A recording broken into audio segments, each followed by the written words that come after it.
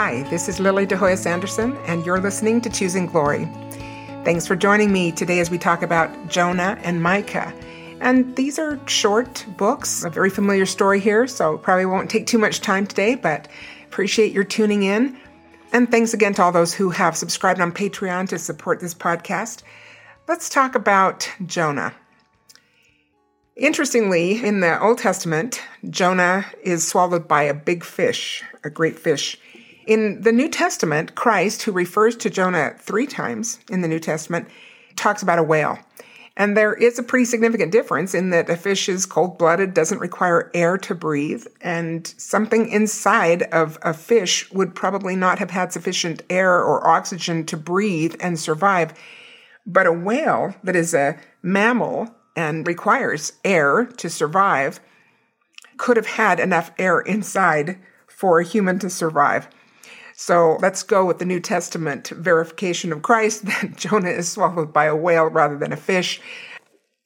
In February of 1891, there was actually a documented occasion where an English whaling ship, the Star of the East, was whaling near the Falkland Islands, going after a sperm whale, which those were about 60 to 70 feet long. It's the kind of whale that they talk about in Moby Dick, those huge whales.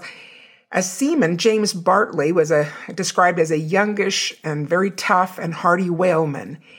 And 2 boats were sent off the ship to go try to harpoon the whale. And the second boat was capsized when the whale dove and the flukes of the tail hit the boat. One body was recovered of the 2 men that were in the second boat, and he had died. The second guy disappeared, and they thought he had also been lost. But the first boat was able to continue to pursue the whale and caught it, killed it. It was tied alongside the boat as they did then, and they went to work to basically, cut up the whale for its valuable parts. And that job continued throughout that day into the night and the next day. And the second day, the stomach was hauled up on the deck, and the men who were doing the work saw this kind of spasmodic twitching and thought that a shark must be inside the whale's stomach. Apparently that had happened from time to time. The latest thing that this whale had swallowed might be in the stomach. But as they opened the stomach, out came James Bartley. So this man was unconscious at the time. He had some acid burns from the stomach acid in the whale's stomach on his exposed parts. Where his clothes covered him, he was not burned. They put him in the captain's cabin, and he took a little while to recover, but apparently made a complete recovery. So that's kind of a more contemporary Jonah from 130-some years ago. As I said, Christ refers 3 times to the sign of the prophet Jonas. And in the New Testament, it's written Jonas, but we know that this refers to Jonah. And the sign of the prophet Jonas, first talked about in Matthew 12, verses 39 to 41. Let me just read those. But Christ answered and said unto them, An evil and adulterous generation seeketh after a sign. And there shall no sign be given to it, but the sign of the prophet Jonas. For as Jonas was 3 days and 3 nights in the whale's belly, so shall the Son of Man be 3 days and 3 nights in the heart of the earth. Obviously, he's referring to his death, the placement of his body in a sepulcher, and then on the 3rd day that he rises from the dead. And the last verse of this section in Matthew 12 says, The men of Nineveh shall rise in judgment with this generation and shall condemn it, because they repented at the preaching of Jonas, and behold, a greater than Jonas is here. In other words, the people of Nineveh did repent, so they can attest that by the preaching of Jonah, they were willing to repent, and yet the people of Christ's generation who did not repent, when a much greater prophet than Jonah, Christ himself, the Savior and Redeemer of the world, preached to them, and they rejected that preaching, that the men and women of Nineveh will stand up and condemn them. Kind of a strong statement there. Now let's go back to the beginning of this part in Matthew 12, which is repeated pretty much in similar terms in Matthew 16 and also in Luke chapter 11. At the beginning here, Christ is saying, an evil and adulterous generation seeketh after a sign. And we've talked about this way back in the podcast, but I'm going to mention again that this does not mean that we cannot ask God for clarity or clarification, and sometimes even a sign when we are trying to make sure that we are following God's will. That's different. Remember Gideon, who asked for a sign. We've studied that earlier in the Old Testament this year. And God was very patient with Gideon. He put the lamb's fleece out, and one time it's dry, and the next time it's wet. God was patient with Gideon because Gideon wanted to do the will of the Lord. Similarly, in 3rd Nephi, of course, the prophet Nephi of that generation is asking for the sign to be given that will save the lives of the believers who are about to be put to death by the unbelievers if the sign doesn't come the next day. There are other times, and in early Latter-day Saint history in this dispensation, I remember reading a time when Mary Fielding Smith, who was the wife of Hiram, the brother of Joseph, asked for a sign to direct her in doing the will of the Lord. So there are many times where righteous people might ask for clarification. Now, obviously, we're not supposed to ask every time for a sign to guide us, but if we are really unsure but desirous of following the Lord's will, this is not an unrighteous thing to do, and it doesn't make us an adulterous generation. What is he talking about then? What he's talking about are people who challenge the prophets of the Lord in a faithless way, not a faithful, believing way where there's the desire to do what's right, but in a challenging way where it's like, we're not going to believe unless you give us some great sign. We've been told again and again that signs do not produce belief, that miracles come after the faith that is exhibited, not before. So faith precedes the miracle, which was the title of a book President Kimball wrote, perhaps you remember. So when he is condemning this group that is asking for a sign, recognize that they were faithless. They were challenging Christ. They were not wanting to believe. And they were just making a kind of an ultimatum. If you want us to believe, you need to give us some terrific sign. But as we know, people who receive signs very often do not follow up with faith and obedience. How many signs did Laman and Lemuel receive? And yet they continued to persecute their brother and tried to kill him when they had a chance. This is often the way we see life going. Signs do not convert people. It is the choice to believe. And we're going to talk a little bit more about that later. So let's just do a quick review of the story of Jonah, although it's pretty darn familiar, right? In chapter 1, verse 2, God tells Jonah to arise, go to Nineveh, that great city, and cry against it, for their wickedness has come up before me. And in verse 3, Jonah rose up to flee unto Tarshish from the presence of the Lord. So he goes down to Joppa and he takes a ship, pays the fare, and he tries to, at the end of the verse it says, to go with them unto Tarshish from the presence of the Lord. So he thinks he can escape. Later, he's on the ship fast asleep, and a big storm arises, and the seamen are trying to figure out which god is angry at them, and they cast lots. Anyway, Jonah says it's him. The lot falls on Jonah, and he says yes, that it's him that is causing this problem. And he tells them that he's trying to flee from the presence of the Lord. That's verse 10. And then he tells them to throw him overboard. But the men, this is kind of sweet when you think about it. These Gentile seamen, in verse 13 of chapter 1, it says, the men rowed hard to bring it to land, to bring the ship to land. But they could not, for the sea wrought and was tempestuous against them. So they didn't just immediately jump up and say, like, yeah, let's throw him into the sea. They were like, okay, let's try to save his life and preserve his life. We'll try to just row really hard and get to dry land. But that's not going to happen. So they kind of beseech the Lord to not let them perish for Jonah, and eventually they toss him in the sea. And the tempest is calmed immediately. So those people who are Gentile seafaring men fear the Lord and offer sacrifice unto him.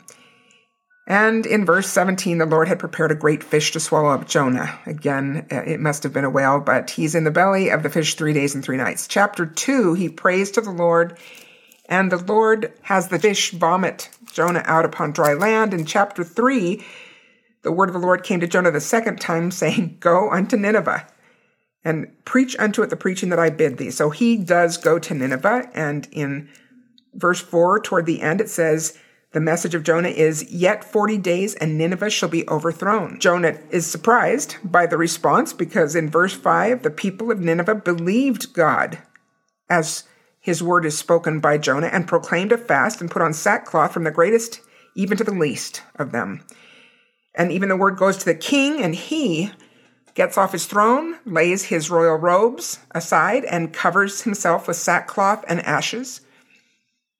And he caused it to be proclaimed and published, this is verse 7 of chapter 3, as a decree of the king and his nobles, saying, let neither man nor beast, herd nor flock taste anything. Let them not feed nor drink water, but let man and beast be covered with sackcloth and cry mightily unto God. Yea, let them turn every one from his evil way and from the violence that is in their hands. So from the very king to the bottom of the totem pole, the people of Nineveh repent, and they begin this fast to walk mournfully before the Lord of hosts and pray for forgiveness and to be saved from the promised destruction if they don't repent. Now, in verse 9, just a quick note, we've talked about this a few times in the past in the Old Testament because this recurs in some of the records. Who can tell if God will turn and repent and turn away from his fierce anger that we perish not? Now, notice there is a footnote there. In the Joseph Smith translation of that verse writes, we will repent and turn unto God, but he will turn away from us his fierce anger.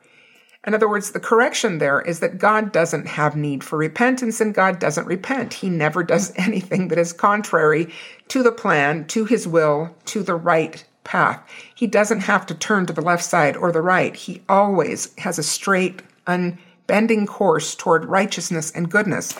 So God knew what was going to happen. He didn't have to change his plans with Nineveh. He knew that if Jonah went and preached as instructed to the people of Nineveh, that they would repent and could be spared. So it is the people that repent, not the Lord, and that footnote is always there. So anytime you see in the Old Testament or somewhere where it says that the Lord repents, that's not accurate, and Joseph Smith went through and really corrected all of them, as far as I'm aware. So God saw their works in verse 10, that they turned away from their evil way. So he did not destroy them. Then an interesting twist to the story of Jonah is that in chapter 4, it shows that Jonah is displeased and angry that the people of Nineveh are not destroyed. And he clearly doesn't really understand God very well. It's interesting that God will use him as an instrument anyway, but he prays to the Lord and says, was not this my saying when I was yet in my country? In other words, didn't I know that you would end up sparing Nineveh? And he goes on and says, you're gracious and merciful, slow to anger. So I didn't think you were going to destroy them anyway. Why did you bother to have me, in rather a dramatic and traumatic way, have to turn my course to come back to Nineveh and tell them to repent when you didn't plan to destroy them all along? And he says in verse 3, therefore, now, O Lord, take, I beseech thee, my life from me, for it is better for me to die than to live. So this is a pretty giant response on the part of Jonah that is really out of left field. Why didn't you just leave me alone? Why did I have to come to Nineveh? You weren't going to destroy them anyway. Just kill me now, because you put me through all this trauma in order to talk to Nineveh, but you weren't ever going to destroy them anyway. Now, that's not the truth, right? I mean, Jonah is totally misinterpreting the Lord. The Lord gave them an opportunity to be spared on condition of repentance. If they had not repented, they would not have been spared. Yes, he knew with his perfect foreknowledge that they would repent, but they needed to be called to repentance and they needed to bring forth the fruit of repentance so that they could be spared. And God's, great rhetorical question in verse 4 of chapter 4 says, doest thou well to be angry? You think that's a good idea, Jonah, to be angry at the Lord about something like this? I mean, Jonah has a little compassion, for these people and just wanted to be right, I guess. So what are some takeaways from the story of Jonah? Well, first, you can't hide from the Lord. I mean, how silly. Jonah thinks he's going to flee from the presence of the Lord and somehow escape the responsibility that the Lord has placed upon him. Another important lesson is that you can't interfere with the Lord's plans. The Lord wanted the people of Nineveh to be called to repentance, and he was going to make sure that they had that opportunity to repent. Jonah is clearly an imperfect instrument. This is another takeaway from the story of Jonah, that God uses imperfect instruments. Jonah really doesn't get it very well and has some pride involved here that his warning of destructions to come ended up not being necessary. So he's not really all that tuned in to the way God works, and certainly isn't happy about the repentance of Nineveh, where we know that all of heaven rejoices in one sinner that repenteth. And here is a city of many souls that repent and can avoid destruction, and he's upset about it. So, definitely kind of twisted in his thinking. But God uses him anyway. And going back to that second takeaway, that we can't interfere with God's plan. God's plan will go forth, and it will unfold in the way that it is intended to unfold. God's perfect foreknowledge, his precise engineering, means that things will come to pass as he has declared. And he tells his prophets about this, and he uses even these imperfect instruments to direct his works and to speak for him on the planet. Now, I want to tie this in. Maybe this seems like a stretch, but it seems pretty connected to me, to the thoughts that we have sometimes, or that we hear about the blacks in the priesthood. Now, I have talked about this before, so forgive me if this is a repeat, and you've heard it from, I think, the proclamations that we talked about at the end of the Doctrine and Covenants last year. But I do want to say that one of the prevailing thoughts is that Brigham Young and the prophets that followed him in latter-day history were prejudiced, and that they were influenced by the culture of the times to be prejudiced against black people. And for that reason, they stopped ordaining black men to the priesthood and didn't allow black people to enter the temple, even if they joined the church. And this is said to have been often but because of cultural prejudice. And my question is, how on earth would God have allowed so many men to stand in the way of his plan had he intended a different timetable? God can make things happen in order to accomplish his ends. And his ends, his great end, is what? The immortality and eternal life of man. Moses 1:39. He wants to save as many as will be saved. And he has prepared the way for that to happen. Do you really think that he would have let all those prophets stand in his way had they been blinded by cultural prejudice? He certainly didn't let Jonah get away with trying to subvert his will. Jonah takes off, and he's not planning to go to Nineveh. And God sends a whale to swallow him and keep him in the belly for 3 days, 3 nights, which becomes symbolic of the death and then resurrection of Christ. Nevertheless, he turns Jonah around. Could he not have turned around Brigham Young? Did he cease to be a God of miracles? Or John Taylor, or Wilford Woodruff, or Lorenzo Snow, or any of the other prophets all the way down to President Kimball in 1978? And we spoke about this before, again, at the end of the D&C with the proclamations, that David O. McKay had petitioned the Lord. I imagine many of the other prophets as well had petitioned the Lord on this specific subject of giving the priesthood to black members, black men who joined the church. And David O. McKay was told, and he reported this in his writings, he was told not to trouble the Lord anymore concerning that subject because the time still had not come. God had a timetable. He had a plan. David O. McKay wasn't prejudiced, and neither were the presidents of the church prior to that. Had they been, God could have broken through that prejudice. Are we really limiting God? Again, I refer to Peter and Paul in the New Testament, who after the resurrection of Christ are leaders in the church. Peter, the president of the church after Christ's death and resurrection, and Paul, one of the great apostles who goes to the Gentiles. And they had some discussions about how to deal with the Gentile converts. And maybe you remember that Peter thought that they should all be circumcised. In the old covenant, law of Moses covenant, where circumcision was required of all male members of the covenant people. And Paul is saying, no, that law has been fulfilled. So Peter is struggling with that. Why? Because of his culture. He had grown up in the culture of the Jews, and he's having a hard time getting past it. It's not unreasonable to say that we are affected by our culture. Peter was. Nevertheless, was God going to stop and say, like, okay, we'll just let Peter insist that all these new Gentile convert men are going to be circumcised? No, God had a different plan, and he got through to Peter. Remember, he kind of falls into a trance, and he has a dream on which there's an array of animals that are forbidden by the law of Moses, that the Jews could not eat. And in the dream, he tells Peter to eat. And Peter's first response is, of course not, I can't eat. These things are forbidden by the law of Moses. And Peter has followed the law of Moses his entire life. And God says to Peter, what I have declared clean, don't call unclean. And this is repeated to Peter for him to break through his cultural heritage, the teachings of his culture, his whole life that he has followed, and realize that, God has a different plan. And the Gentile men who join the church do not need to be circumcised. That law has been fulfilled in Christ. God was not stopped by Peter's culture. He got through to Peter because Peter was his prophet, and God speaks to his prophets. We spoke just last week about Amos chapter 3, where he says, surely the Lord God doeth nothing save he revealeth his will to his servants, the prophets. God talks to his prophets. His prophets do not inhibit the work of the Lord. How could that be?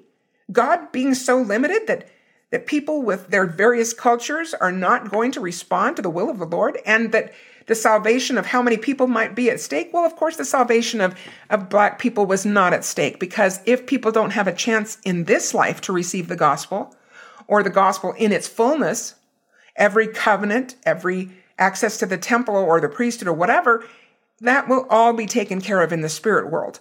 We have temples, and those temples are a sign of God's love for all his children, because he truly is no respecter of persons. But he does have a timetable. When Christ came to the earth, he did not teach the Gentiles. Was it because he doesn't love Gentiles?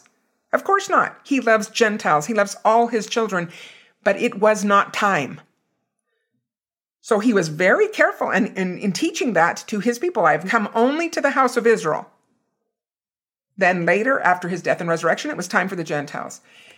In the latter days, for reasons that I do kind of hypothesize about in that proclamation podcast back at the end of the DNC from 1978, when Spencer W. Kimball did receive the revelation that all worthy men now could be ordained to the priesthood. And if you're interested, go back and listen to that podcast from the end of last year. And I talk a little bit about what might have been a reason for God to delay the access to temples and to the priesthood for Black men and for Black members to the temple. So can we just think for a minute what it means when we say that it was cultural prejudice that stopped the access for Black men and Black members? That would mean that God can't get through to his prophets. The story of Jonah seems to contest that pretty soundly, as well as the example of Peter that I gave. So I hope that we are not limiting God. I hope that we will trust that there are reasons that God does things that we will understand more completely and more fully in a time to come. And now he asks us to go forward in faith, but to not diminish our confidence that God speaks to his prophets. Because what's the logical next step?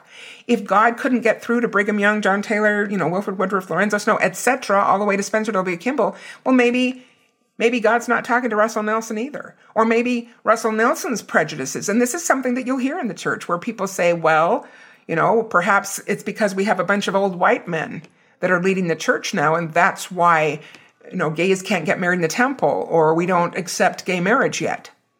And you'll hear that as a follow-up. That, see, maybe they got it wrong with Blacks in the priesthood and they're getting it wrong now. That's an obvious extension. So we have to go back to the root and solve the problem at the source, which is that, no, God does talk to his prophets. He certainly didn't let Jonah stand in the way of his work, nor would he let any of his prophets stand in the way of his work. He has said this clearly, that he will not allow a leader of the church to lead the church astray. That prior to allowing that, he would remove them from his place. And God has complete authority to do that anytime he wants, and power to make it so. I hope that we don't get confused by those kinds of explanations that don't really fit the facts of Scripture. God speaks to his prophets. His prophets do not dictate to God. God tells his prophets what his will is, and they do not interfere with his plan. We can be confident in that, and I hope we are. Let's look at Micah for a few moments, and I'm going to jump right away to the last chapter of Micah, chapter 7, really the very end of the book of Micah. Chapter 7, verses 18 and 19. Who is a God like unto thee, that pardoneth iniquity, and passeth by the transgression of the remnant of his heritage? He retaineth not his anger forever, because he delighteth in mercy. And that certainly has relevance to Nineveh, right? I mean, another one of the important takeaways of the story of Jonah is that God is not only concerned with the salvation of the house of Israel. He loves all his children. In this case, Nineveh is the capital of Assyria. Assyria was known for its barbarism. They were a very warlike and ferocious people, known to impose really harsh tortures on those that they vanquished. They often would tear out the tongues of their enemies. They would skin people alive, called flaying, F-L-A-Y-I-N-G, where they, while still alive, they would remove the skin from somebody, and of course they would die as a result of that horrible torture. Sometimes they would cut off the hands of those that they vanquished, or even all their limbs. So this was a really ferocious, fierce people, and God knew that they had the capacity to repent. So he directs and then redirects Jonah until Jonah does go and fulfill the mission that the Lord has given him to invite the people of Nineveh to repent or be destroyed, and they do repent. God loves all his children, male and female, bond and free, Jew and Gentile, the house of Israel or not, the Lord loves his children. I think that's a really powerful lesson, and that's what we're reading here at the end of Micah. How great is his mercy. He delighteth in mercy. And then verse 19, he will turn again. He will have compassion upon us. He will subdue our iniquities, and thou wilt cast all their sins into the depths of the sea. It's a beautiful image. It reminds me of a statement made by Joseph Smith that I think is similarly beautiful about how much the Lord loves his children. He loves all of us, and how we ourselves should cultivate that same love for all people. We also should be no respecters of persons. There's no place for prejudice in the Church of Jesus Christ of Latter-day Saints. In God's kingdom, we must love all of God's children, all of our brothers and sisters. The nearer we get to our Heavenly Father, said the prophet Joseph, the more we are disposed to look with compassion on perishing souls. We feel that we want to take them upon our shoulders and cast their sins behind our backs. If you would have God have mercy on you, have mercy on one another. I think that's beautiful.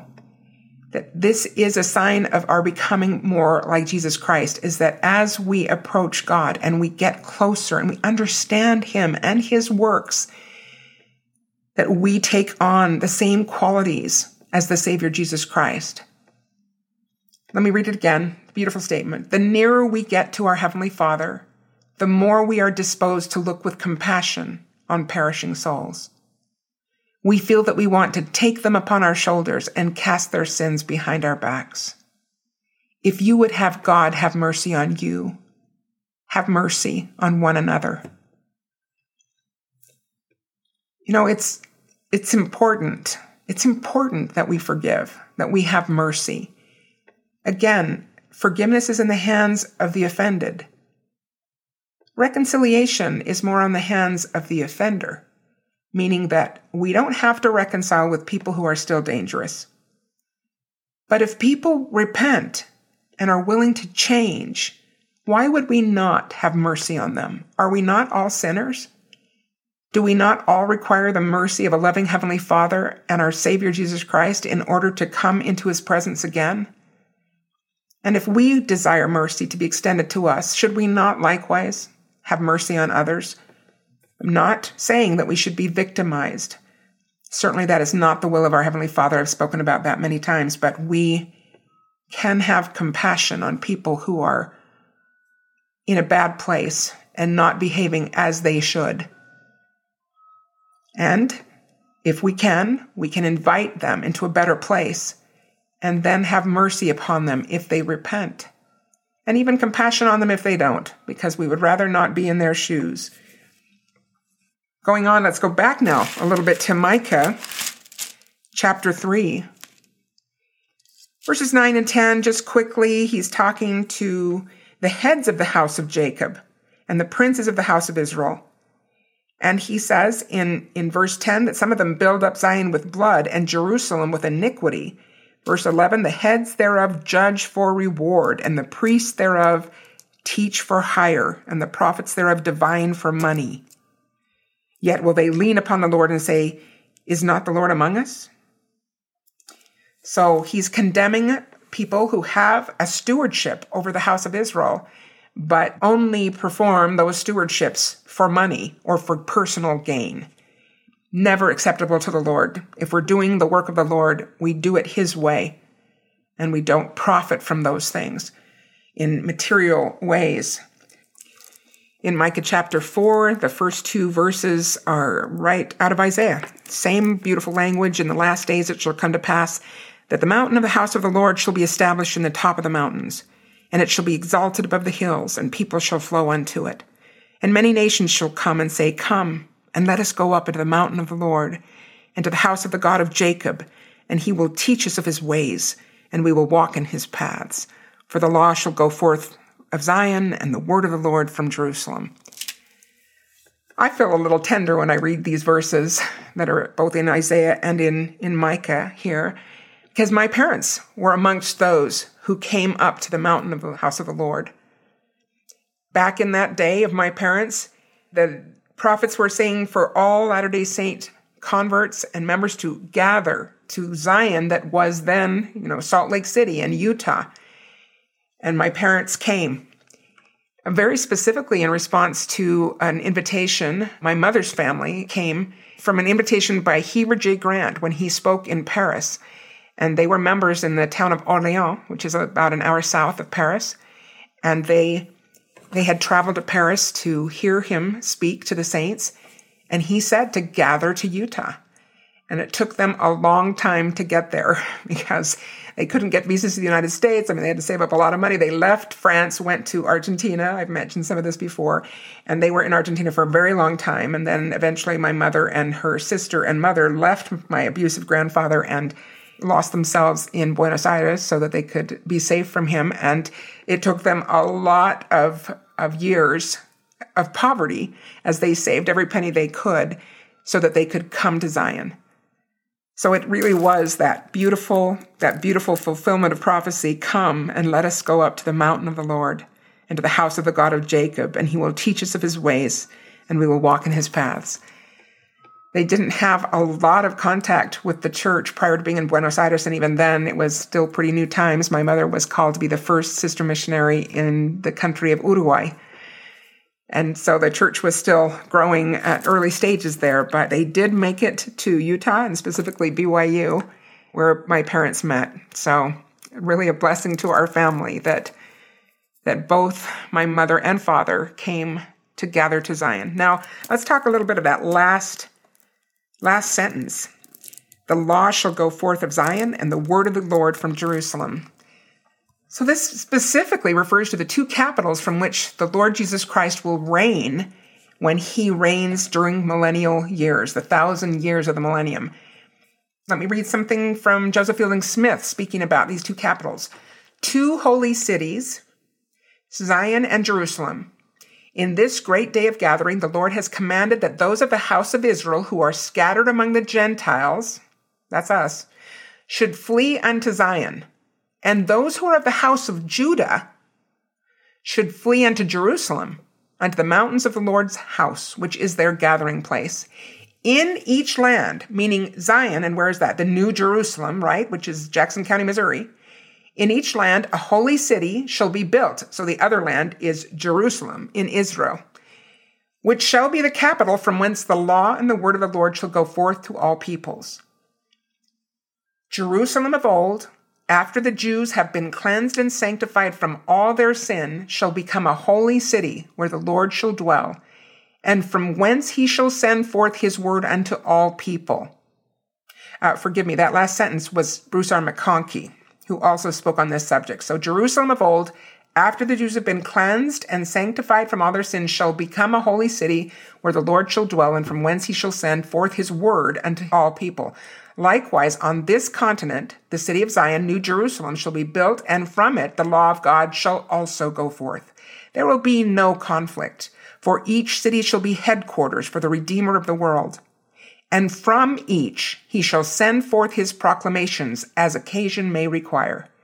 Jerusalem shall be the gathering place of Judah and his fellows of the house of Israel. And Zion shall be the gathering place of Ephraim and his fellows, upon whose heads shall be conferred the richer blessings, as prophesied. Going on, McConkie says, the building of these two world capitals will commence before the second coming and continue during the millennium. Then a little later, McConkie adds, Israel gathers, the New Jerusalem is built, Israel continues to gather, and the Lord comes to reign personally in the midst of his people. Then an even greater gathering takes place, which includes the restoration of the 10 tribes to the lands of their inheritance, which would be in Israel. So we are coming up on these times. And again, in order to build these cities, we need to be a Zion people, because the Lord will dwell therein, and there can be no uncleanness that is in the presence of God. So we need to become a cleansed people. And how? Just as he said, the Jews will have to also be cleansed and sanctified from sin. We also will have to have qualified for the process of sanctification, where the Holy Ghost literally purifies our bodies of the carnal elements that are a part of mortal existence. It is a more refined life and body that comes out of that sanctifying experience. And that comes when we have proven that we will serve the Lord at all hazards, that we will do what is right no matter what, not waffling around, not being selective about which commandments we choose to follow, but doing the will of the Lord, embracing his will over our own will. And the Lord, gives a nice summary here in Micah chapter 6, verse 8. He hath shewed thee, O man, what is good. And what doth the Lord require of thee? But to do justly. Well, doing justly includes being earnest in our commitment to the commandments of God. To do justly, to love mercy, as we just spoke about, the importance of being merciful. And to walk humbly with thy God. And I'll just make a quick reference to last week with Amos and Obadiah when I talked about how a big problem with liberation theology is that it does away with humility. It does not acknowledge the authority of a supreme being. It does not accept that we, in this mortal life, have come after the fall of Adam and Eve, which we all wanted, we all endorsed, and asked them to act in our behalf so that we could come into this mortal sphere, receive a body, and the body becoming the test of this life as we learn to harness the natural man and integrate in a righteous sense our body and spirit together as God himself is an exalted man with spirit and flesh. And that process is what we desired. But because of the fall, we all have to repent. That means we need to be humble. We need to accept God's supremacy and superiority, his superior intelligence, and his right to tell us what we must do in order to qualify for all that he wants to give us, and our obligation to listen and obey. And that doesn't come from liberation theology. This is the doctrine of Christ, to walk humbly before the Lord. And think how arrogant our world has become, where anybody suggests that some behavior isn't accurate or correct, and everybody is up in arms, it seems like, saying like, oh, you don't have a right to judge anybody. You don't have a right to tell somebody that they're doing what's wrong. Maybe that's their truth, or maybe this is my truth. That is the opposite of humility. We've cultivated such arrogance in our times that it's pretty simple here. The Lord says to do justly, and that does require obedience to his commandments, to love mercy, and to walk humbly with thy God. Nice summary, but loaded with meaning. And then this interesting statement, which in chapter 7 of Micah, starting with verse 6, "For the son dishonoreth the father, the daughter riseth up against her mother, the daughter-in-law against her mother-in-law. A man's enemies are the men of his own house." That's a sobering statement. Did it remind anybody else of Matthew 10? It's very similar to the words from Matthew 10, which I will read, starting with verse 34. "Think not that I am come to send peace on earth, says the Lord," in Matthew 10. "I came not to send peace, but a sword. For I am come to set a man at variance against his father, and the daughter against her mother, and the daughter-in-law against her mother-in-law. And a man's foes shall be they of his own household." Very much the same statement as in Micah, right? Going on with verse 37, "He that loveth father or mother more than me is not worthy of me, and he that loveth son or daughter more than me is not worthy of me." Now, back when we talked about the 10 Commandments, including honor thy father and mother, we spoke about how honoring our parents doesn't mean that we need to agree with everything that they believe. If we have righteous parents, we should embrace that legacy, but we may have parents that were not believers or maybe embraced different ideas that are not consistent with the gospel of Jesus Christ, and that doesn't mean we cannot honor them or be grateful that they gave us life and let us, grow to maturity, but we may need to depart from them, and that's what Christ is saying. He's saying, don't think that I want you to get along with everybody. Sometimes you need not to get along with people who are trying to pull you away from the gospel path. Or if you are trying to be loyal to them, it requires you to abandon precepts of the gospel or behaviors that are required of God, of his covenant people. So the last verse of this, I just read that. "He that loveth father or mother more than me is not worthy of me, or son or daughter more than me is not worthy of me." We've spoken before about how important it is to love people without necessarily becoming allies to causes that are contrary to the gospel of Jesus Christ. Specifically, we spoke about parents, and I realize that this is a tender subject, and our prophets have spoken of it with tenderness and compassion about parents who may have a child who embraces a gay lifestyle or a lesbian lifestyle, the LGBT array, that we can and must love our children if we want to please the Lord, but that does not mean we become allies to a cause that can only take them away from the kingdom of God. And too often we see parents who, in their desire to support their children, are ready to abandon principles of the gospel.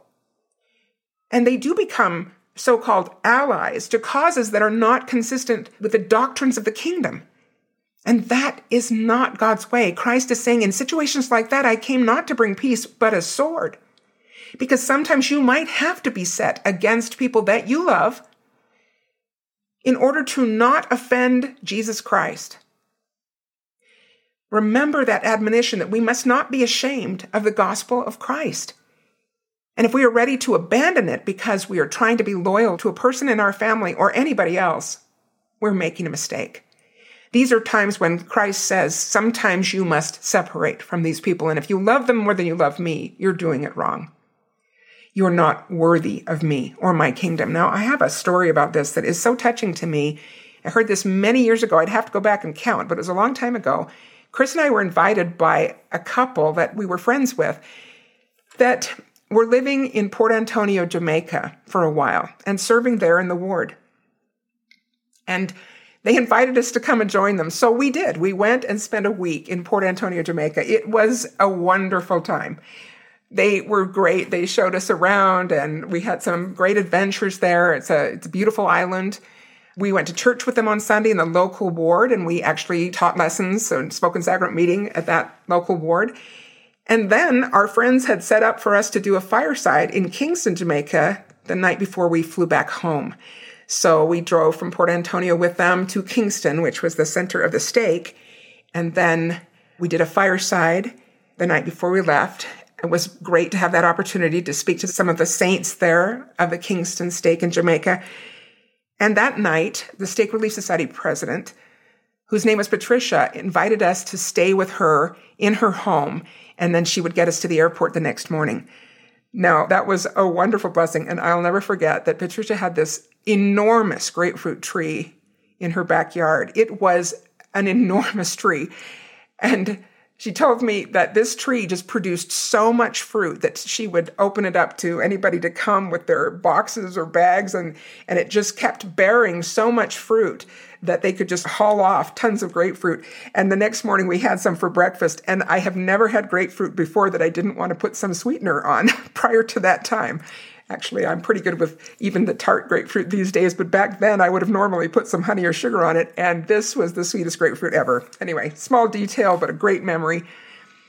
Patricia and I didn't get much sleep the night before Chris and I went back home because she was so wonderful to talk to, and we stayed up most of the night sharing our love for the gospel and exchanging some of our personal experiences and stories. And Patricia told me a story that fits so well with this verse from Micah and from Matthew 10. She was married to a man who was an engineer and had a very good job, and they had a lovely home in Kingston. This was not common. A lot of the people, and this was a long time ago, I don't know exactly how it is now, but I don't imagine it's better. But she told me that very many people, and our friends had told us this too, that very many people in Jamaica don't get a chance to marry.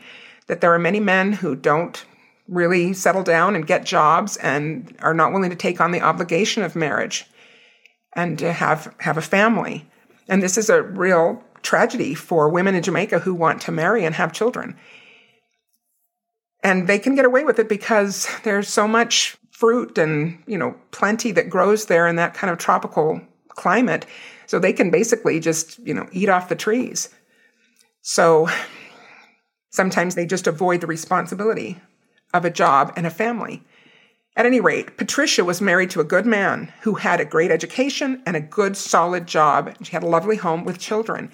She was active in the church, but her husband was not a member, and he did not like the church because this was prior to 1978. Before the revelation that black men, all men who were worthy, could have access to the priesthood and be ordained into the priesthood of God. And that really bothered him. And we understand that, right? This constituted quite a test for black people at that time, and even for white people who might have used it as an excuse for prejudice, which is never okay with God. But at any rate, he didn't want to join the church. And at some point, he became really angry that she was a faithful member. And he told her, gave her a complete ultimatum that if she did not stop going to church and abandon her faith, that he would divorce her.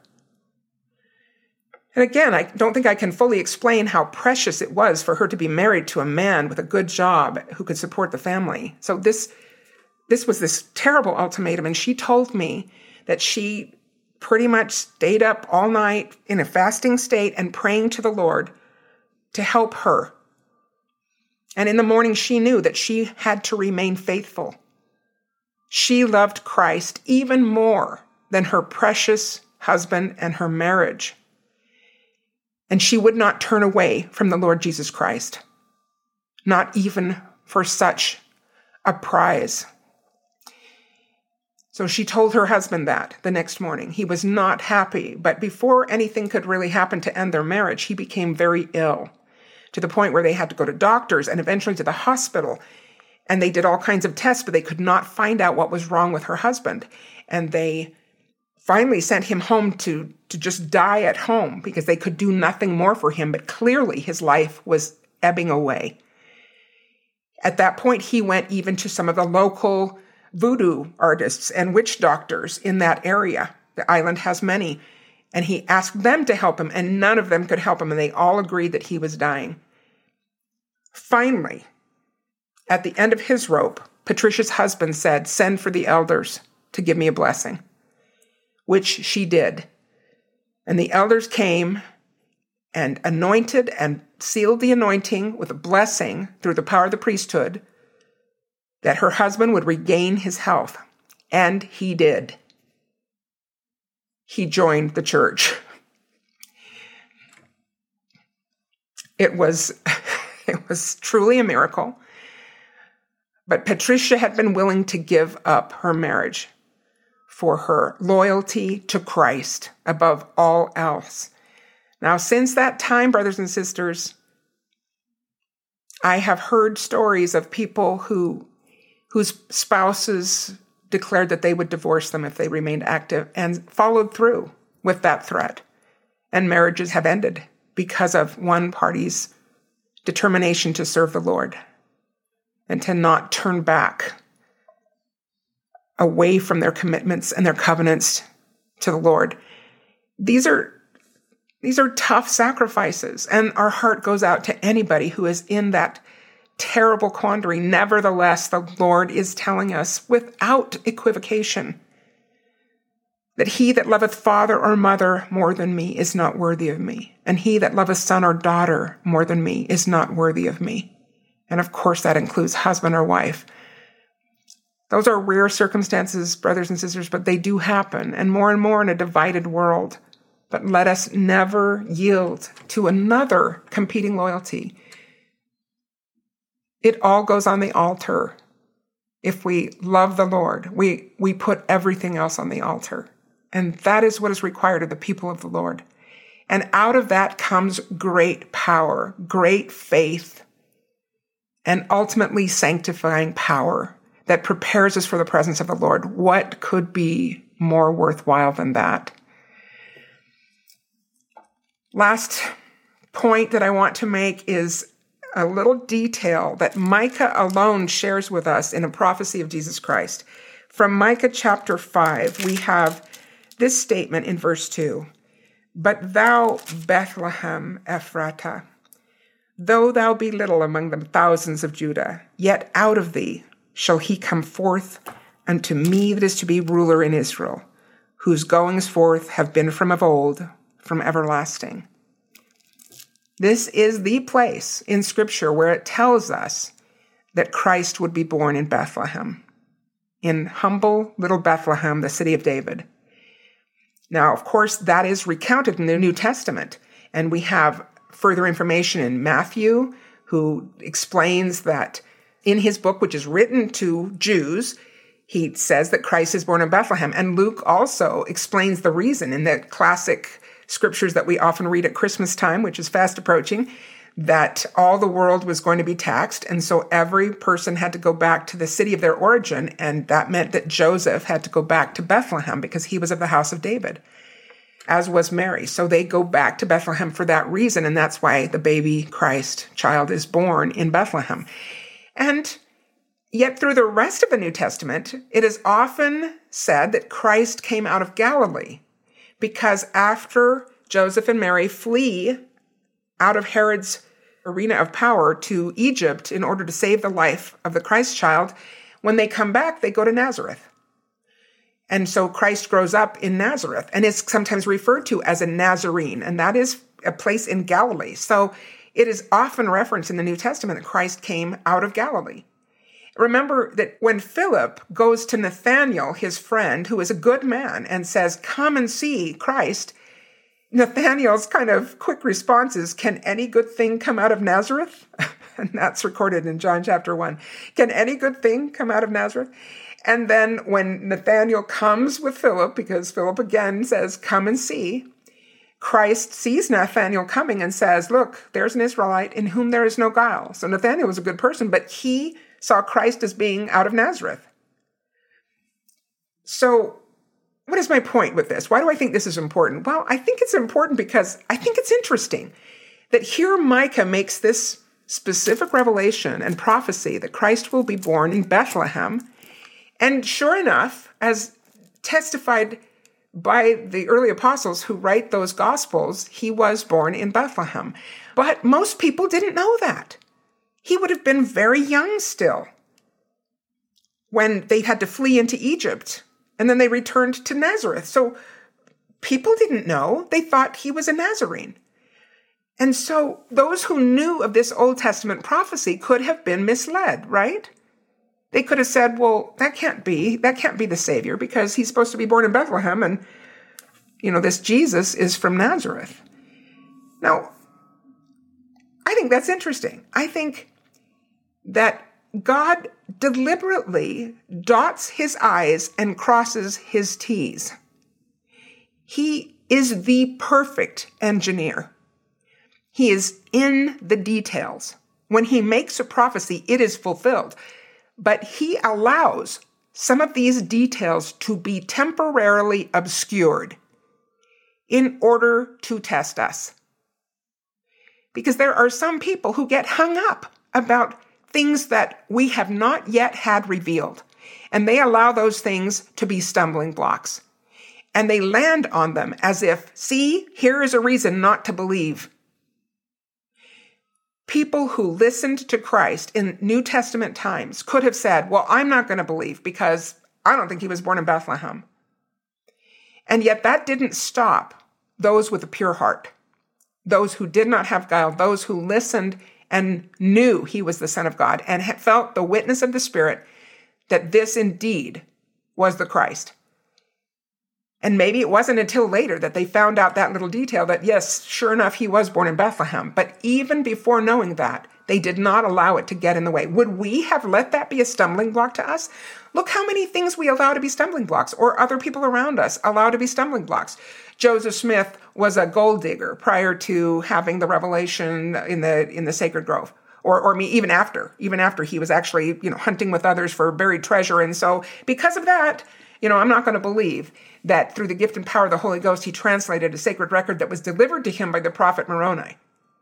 Like, people let these things get in the way. Or here's one, and I heard this again just not that long ago from somebody whose faith has faltered, saying that, the archaeology of the Book of Mormon doesn't fit. For instance, there seems to be no evidence that there were horses in this continent prior to the coming of the Spaniards, the conquistadores, with their horses. And so the Book of Mormon can't be true. Well, so this reminded me of something I thought was kind of quirky that happened when my husband and I were helping our daughter Eden move back to Provo to start her MBA. She had been living for a while with us in Draper while she worked up here. And she rented a U-Haul, and we helped her pack it up, and her dad drove it down. And then Eden and I came, leaving a little bit later with, some of her other things in the car. And it's funny because this U-Haul was in front of our house all day as we were loading it up, and I had never read the side of the U-Haul van. They have things on there, little stories or something like that, and I hadn't really even looked. We were so busy packing up. But when we were driving down to Provo, Chris had left a little before we had, but because he was going a little slower in that truck, we caught up with him and we pulled up right next to him at a red light. And I finally looked over at the van and I read the side of the van. And this is what it said. It had kind of a zebra-type animal pictured there.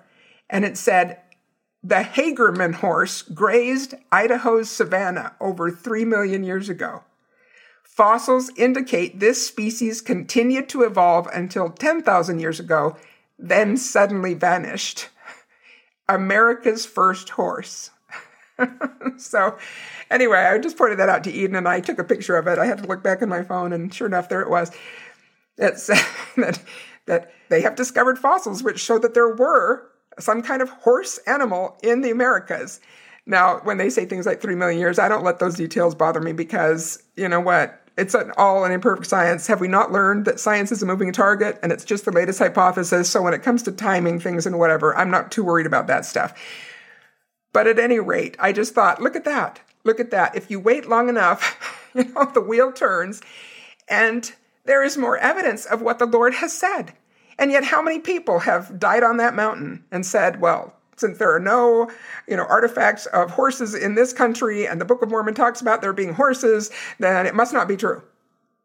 And I think this is the same issue, that the Lord deliberately allows some details of prophecy or of the details of the gospel to be obscured as a test of our faith. Do we have sense enough to feel the Spirit, to seek the Spirit, and to not be foolish, to certainly study things out in our mind? And there is plenty of wonderful principle in the gospel of Jesus Christ that makes such great sense, that is so logical. And yes, the Lord does reveal himself enough that to the believer, we have evidence enough. And yet God is clearly interested in our development of faith. Faith is the first principle, and as I have said before, my husband reminded me that faith is also the last, because by faith the worlds were created. We need to go from our small faith to great faith, the kind of faith that can move mountains, the kind of faith that can create worlds. And how does that happen if everything is revealed to us? If God wanted to prove it, he could put the golden plates in the church museum, but clearly that is not his desire at this time. He wants us to move forward in faith, believing when we don't see everything yet. It will all be revealed. And this reminds me of a wonderful statement from Neil Maxwell that I quoted just a few weeks ago, and I'm going to quote again today from his speech in November 1974 called, "Why Not Now?" Elder Maxwell said, "And if you sense that one day every knee shall bow and every tongue shall confess that Jesus Christ is the Lord, why not do so now?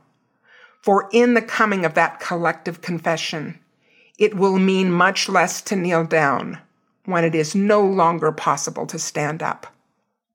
Brothers and sisters, why not now? Why not erase those stumbling blocks and believe? Lord, I believe, help thou mine unbelief. Why not believe now? And trust that all things will be revealed. Trust that this great God who gives us a gospel that makes us better people, that makes us a better version of ourselves, that all the I's will be dotted and all the T's will be crossed in a coming day. Why not believe now? We can choose glory now. We can become a Zion people now. Why not now? Brothers and sisters, I want to thank again those of you who are subscribing on Patreon. That is supporting this podcast. If you have a desire to do that, please go to patreon.com/choosing glory and you can subscribe. Also, I want to let you know that my book, Choosing Glory, also the same name as the podcast, is available on the website lilyanderson.com. L-I-L-I, Anderson is S-O-N.com. And if you'd like to buy somebody a copy for Christmas or get a copy for yourself, it makes a great gift. So you can buy that copy on my website, lilyanderson.com. That has just gone live recently. We're still tweaking some of the parts, but it's working if you'd like to buy a copy of the book. And thanks as ever to my husband, Chris Anderson, and to Doug Larson of Point Digital. Take care.